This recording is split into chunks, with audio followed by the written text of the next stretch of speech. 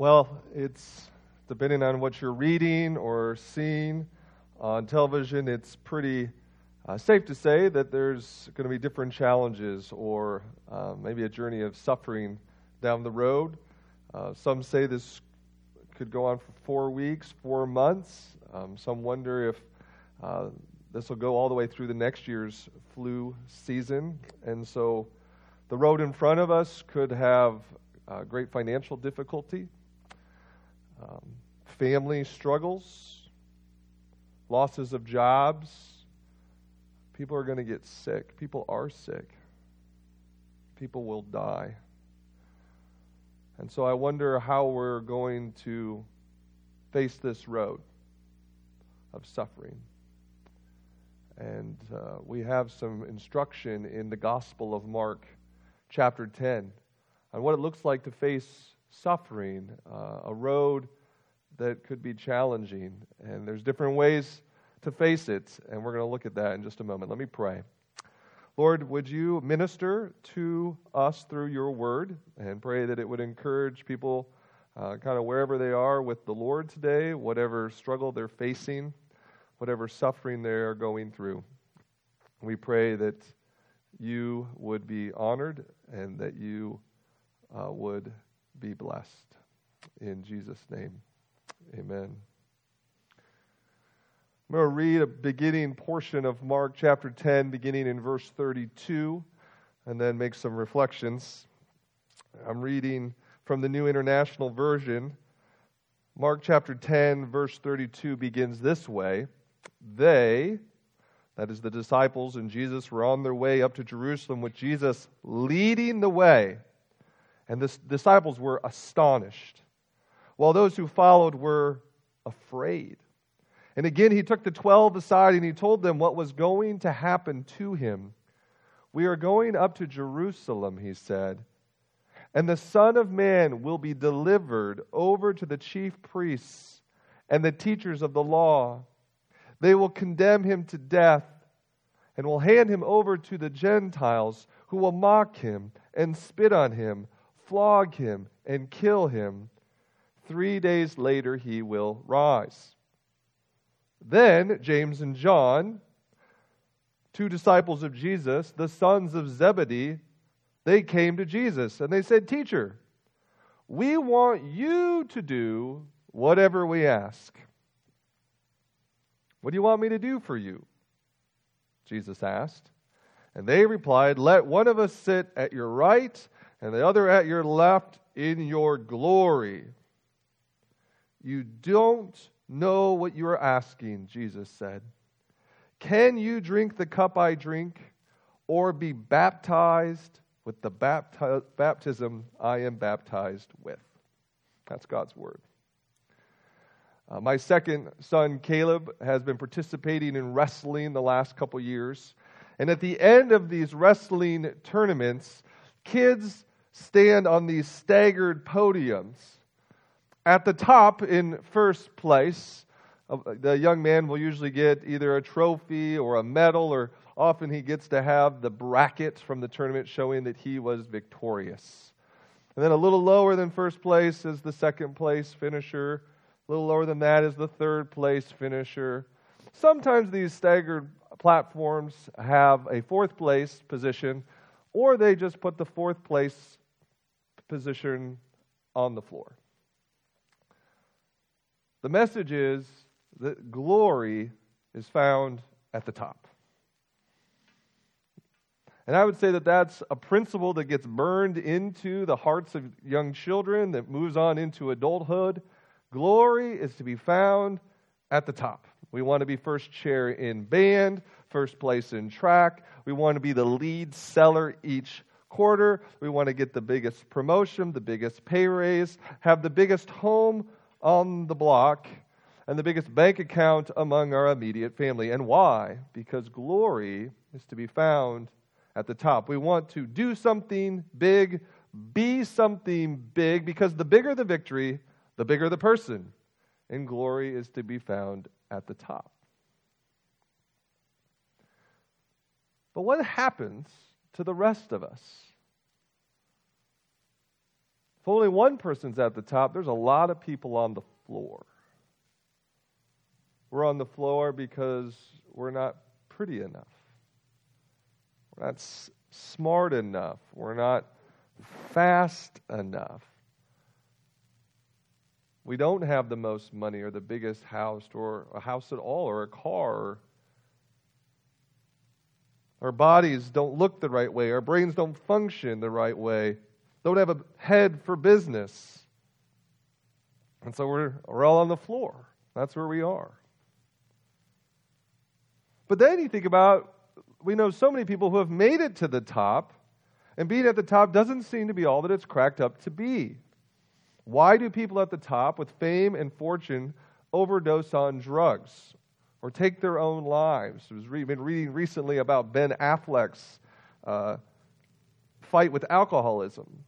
He married one of America's heartthrobs, won most honors an actor can get, and yet being at the top hasn't been all that glorious after all. Divorce, addiction, anxiety, sorrow. And so maybe shooting for the top actually is just a road to more trouble. Or maybe that's actually just what losers think. Losers. This kind of, glory at the top, don't do that. And so we have this juxtaposition, like going for the glory at the top doesn't seem to be that happy or fulfilling. Being at the bottom doesn't seem to work. And so am I really supposed to go after last place? Am I supposed to go for first place? And when we're in this road of suffering, when we're going through difficulties, is there any teaching? Is there anything that's going to work? And that, my friends, is why the life and the death and the resurrection of Jesus is the most significant event in human history. Here was the hero who didn't seek glory at the top, but at the bottom. Here is a king that serves, a friend that dies for friends, royalty who puts on rags, a Messiah who washes feet.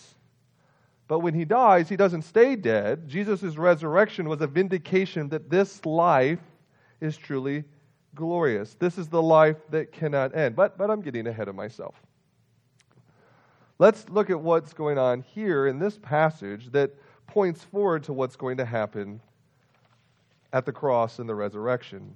We might look at this first section and call it seeking glory without knowledge.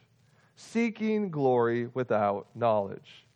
In this first section, we see that Jesus knows his mission, but James and John, they don't have a clue.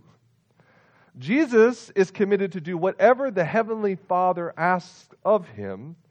James and John want Jesus to do for them whatever they ask.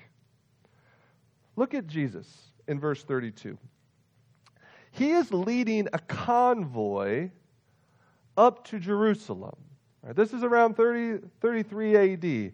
And he's leading his disciples and a crowd toward Jerusalem.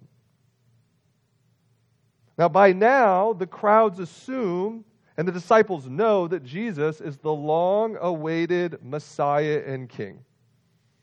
And so what they're expecting on this convoy or at the end of this trip at Jerusalem is there is going to be a major face-off between the powers in Jerusalem and Jesus. Think of the Lion King, right? The true king, Simba, is on his way back to Pride Land to face Uncle Scar. The true king is on his way to face the imposters. Up to this point, we've seen Jesus heal. They've seen Jesus still storms. They've seen Jesus feed thousands. And what they're expecting is an epic showdown between Jesus and false powers.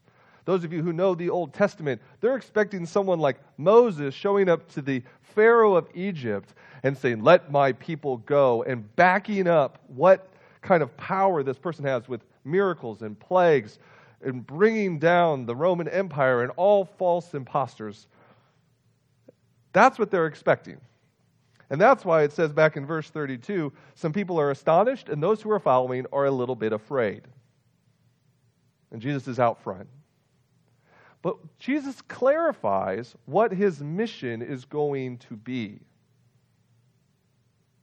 In fact, this is the third time in the Gospel of Mark. Jesus clarifies what is really going to happen in Jerusalem. Why did this Messiah, Jesus, really come to earth? And he says in verse 33, we are going to Jerusalem.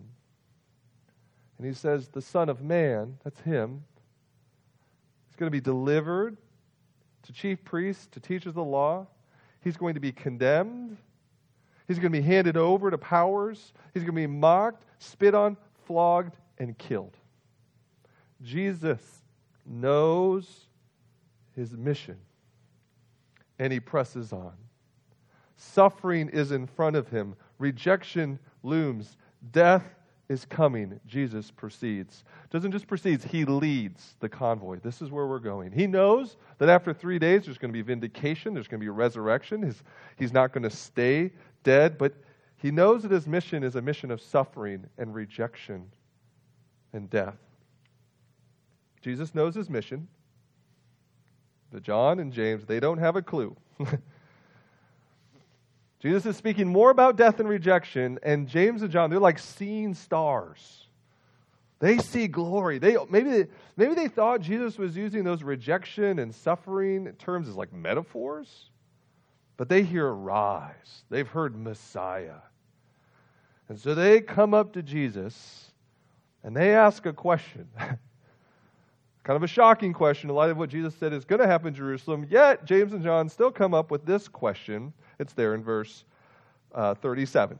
Right, here's the question they want to ask. Jesus, can one of us sit at your right hand and the other at your left in your glory? Like they hear Messiah, they hear King, they're assuming he's going to sit on a throne, he's going to rule, and they want to be, the prime minister and the chief of staff. They want to be at the right and the left. Now, have you ever seen this at work? Where a friend of the boss goes behind fellow employees because of the new job opening or the promotion. If you read a little bit ahead in verse 41, it says the other disciples are ticked off that these other disciples, James and John, have gone behind their back to ask for a spot in the future glory of Jesus. I'm wondering, too, do James and John at this moment have any concern for Jesus at all? Or is it all about themselves? Are they scheming just for their own glory and kind of forgetting Jesus entirely? They make me think of like the senators and representatives that come out early in favor of a certain presidential candidate, just hoping that gives them the leg up when the new president selects her cabinet. The campaign team is doing all the work, but if they can exploit an opportunity for their own advantage, who's the wiser? I want us to notice a couple of things. First, it doesn't seem that Jesus is opposed to James and John wanting to sit in glory, but he's concerned that they don't know how such glory is bestowed. Notice in verse 38, Jesus responds, right after James and John say, we want glory, we want to be at your right, at your left. Jesus says, you don't know what you're asking. Can you drink the cup I drink, or be baptized with the baptism I am baptized with? Oh, we can, they answered. And Jesus said to them, you will drink the cup I drink, and be baptized with the baptism I am baptized with, but to sit at my right or left, it's not for me to grant. These places belong to those for whom they have been prepared. Jesus is saying, oh, Jimmy, Johnny, to want to have the highest places in glory, that's good, but know what it's going to take. Jesus speaks about a cup and about a baptism, and then these terms are referred to a baptism of misery and a cup of suffering, that those who will sit in glory are those who have faced the most horrific sorrows. Jesus is ready to face that. Jesus knows his mission, but James and John, they don't have a clue. One day, someone will sit in those close seats next to Jesus. Seats of great glory beside an even more glorious Lord and Savior, Jesus. Such ones will be glorious, vindicated. They will be honored. But their road will be like Jesus' road. Sacrifice, suffering, pain, rejection, service, death. These places, Jesus said, belong to those for whom they have been prepared. Most likely, we can't foresee who these people who will sit next to Jesus will be. We don't have a clue.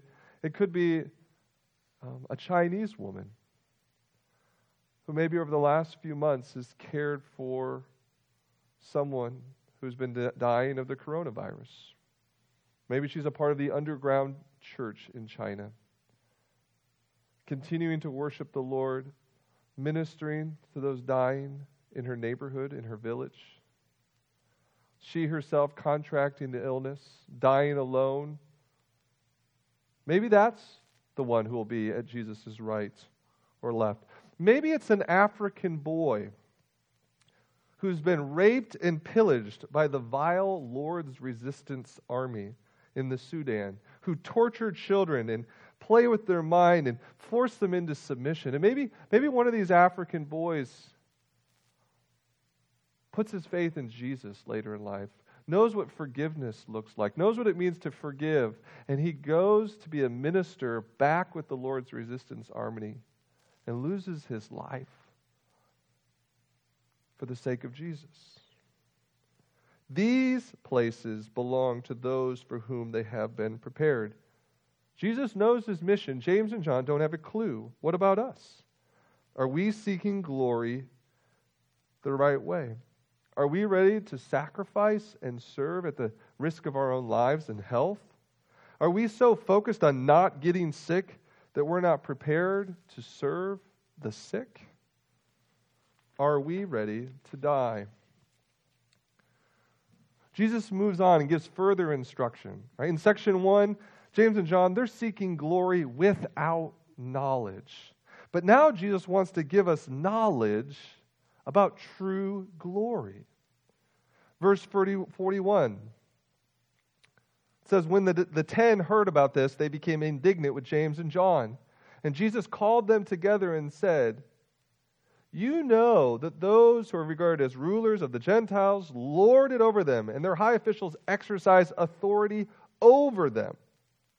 Not so with you. Instead, whoever wants to become great among you must be your servant. And whoever wants to be first must be slave of all.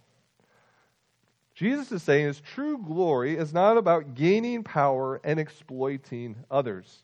Notice a few times in verse 42, it's about being over someone. You want to be Lord over them, have authority over. It's about being on the top. It's about being in a high place. It's about being first. That's what the world thinks. That's where glory is. That's the glory that you want.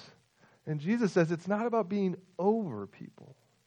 It's not about being at the highest place. It's actually about taking the low place, last place, being okay with being little. True glory is not about being the boss with servants. True glory is giving up power and serving others. True glory involves laying down titles and picking up towels to serve as slaves. Don't forget it was Jesus who will later wrap a towel around his waist in order to wash his disciples' feet. Such service unto the Lord will lead to true glory. Interesting story. Back in the 17th century, there was a famous preacher by the name of George Whitefield.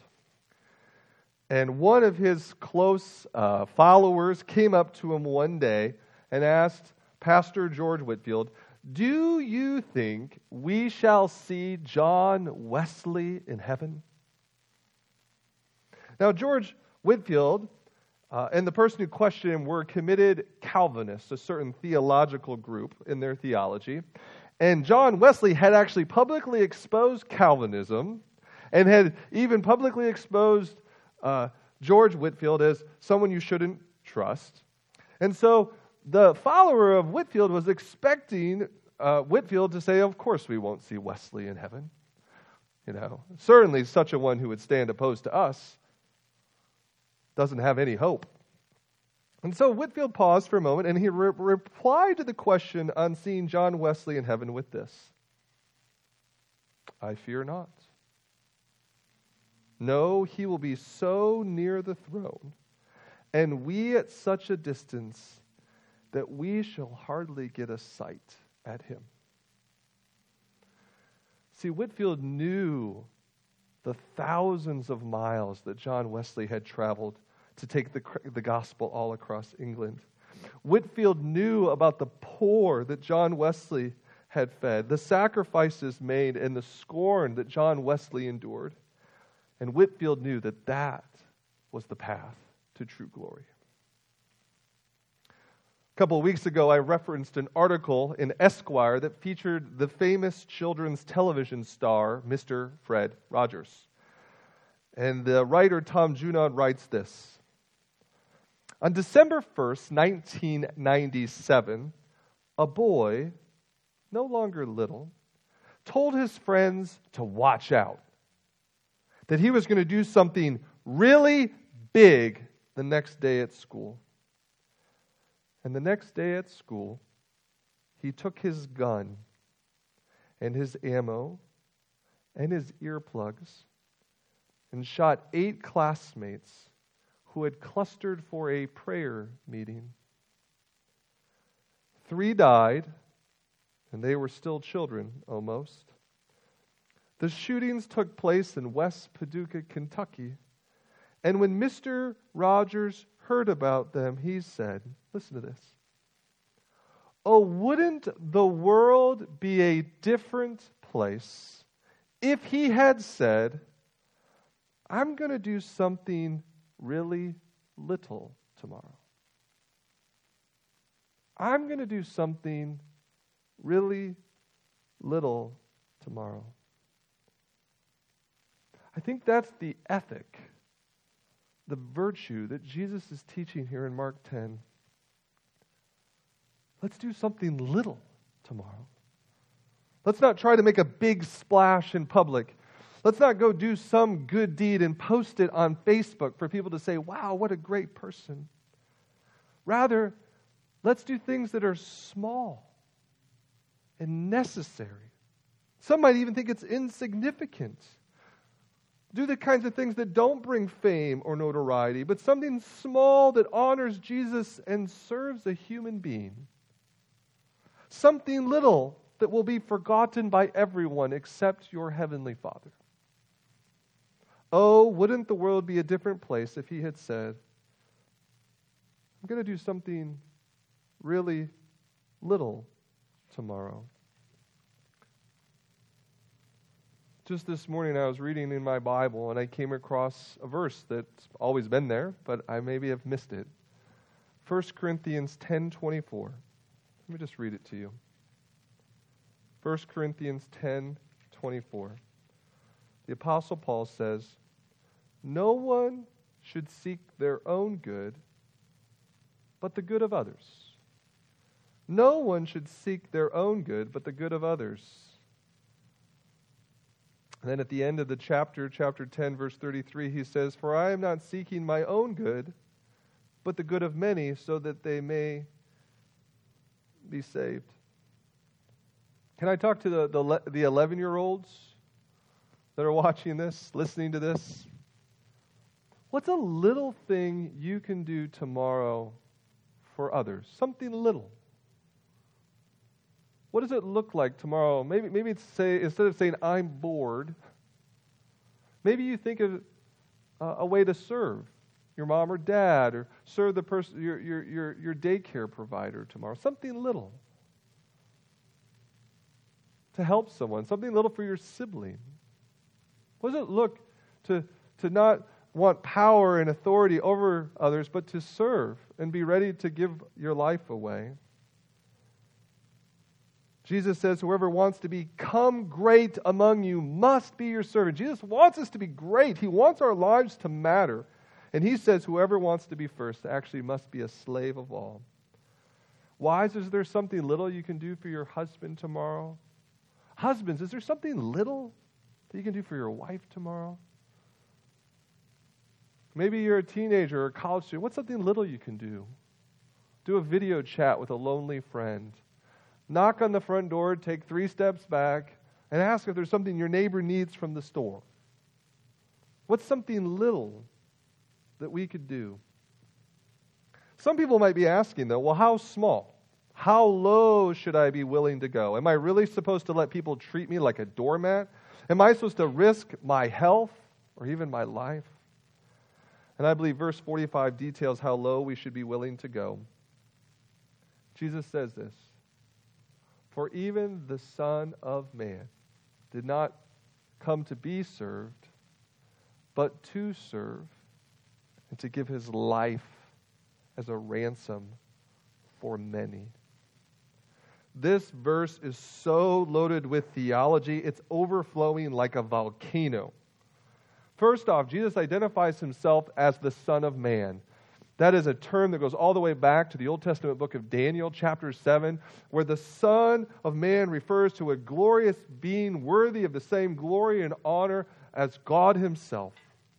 But then what Jesus does is he ties this glorious being in Daniel 7 to another person foretold in the Scriptures, recorded in Isaiah chapter 52 and 53, a suffering servant. A servant who comes to bear the iniquity of others. It says, we all like sheep have gone astray. Each of us has turned to his own way. But the Lord has laid our sin on Jesus. A famous Anglican pastor named John Stott once wrote, "For the essence of sin is man substituting himself for God, while the essence of salvation is God substituting himself for man. Man asserts himself against God and puts himself where only God deserves to be. God sacrifices himself for man and puts himself where only man deserves to be." No rabbi or scholar before Jesus had tied the glorious being in Daniel 7 with the suffering servant of Isaiah 53. No one. Why? Because the world could never conceive of a lion-like king dying like a lamb-like sacrifice. No one could perceive a royal king serving in the rags of a slave. But that's who Jesus is. That's what he has done and how he wants his people to be. And then the question is then, well, is it worth it? Why would we choose to be spent on behalf of others? Why die to ourselves and make ourselves a slave? And the answer goes all the way back to what Jesus was describing is going to happen in Jerusalem. In those verses 32 and 34. The Son of Man is going to be condemned. He's going to be handed over. He's going to be mocked, spit on, flogged, killed. But those last few words are so significant. 3 days later, he will rise. You could say that until the resurrection of Jesus, Jesus was all talk. He was making all kinds of claims. It's the resurrection of Jesus that says his claims are valid. His talk is proven truth. His ideas are vindicated as the path to greatness and glory. On a Friday 2,000 years ago, Jesus died for our sins. He paid for the sin. But it's on Resurrection Sunday that all this is confirmed. It says that Jesus' payment was full and sufficient. Now anyone who comes to Jesus can be freed from their sin and their guilt. They can be set free. Jesus suffered and served so that we could be free. Because we've been selfish. We've been glory seekers. And we deserve punishment for that selfishness, that desire to be God and Lord over others. But Jesus died in our place. The Son of Man did not come to be served, but to serve and to give his life as a ransom for many. He bought us. And the good news of Christianity is that if you believe in the Lord Jesus Christ, you will be saved. I wonder if you have repented of your sin, of being like James and John, wanting your own glory, wanting to be first, wanting to have power over others. Have you repented of that and realized that that's the way to death, condemnation? That is so evil and so heinous, it took the death of the innocent Son of God to make things right. Have you confessed that your pursuit of personal greatness is evil? Have you repented of your self-promotion? Jesus died for your sins. Bring your sins to him. And then I just pray that we would rethink greatness. That we'd want to be great in the great way that Jesus has modeled and demonstrated and by his resurrection has vindicated as the only way. Let us go low. Let's do little things. Let's take last place. Those who die with Christ will rise with Christ. Those who will make themselves last, Christ will make first. Jesus' resurrection has guaranteed this so that even if we die, even if you die serving someone sick throughout this virus, even if you give all that you possess, all things will be made right in the world to come. Because Jesus resurrected. He did not stay dead. So our hope is not in this world. It's in the Christ who faced death in this world and rose again. Our hope is in Jesus. I pray that we would trust him for our forgiveness and for our freedom. And then we would go serve like him. Let us be last. Let us go low. Let us do little things. I'm going to pray. Even now I pray that you would think of one or two things, little things, you could do this week. Father, thank you for the chance to look at your word this morning. We pray, God, that this would build us up, that in the midst of troubled times and a road marked with suffering, we would embrace the path that Jesus has set, the true path to greatness and glory. But also let us not forget that our hope is ultimately in Jesus Christ, who substituted himself for us. The essence of sin is us trying to be God, and the essence of salvation is God willing to become like us for our sins. So we praise Jesus. Thank you for salvation. Thank you for life. Pray that now by the Holy Spirit we would honor Jesus by living like him. In Jesus' name, amen.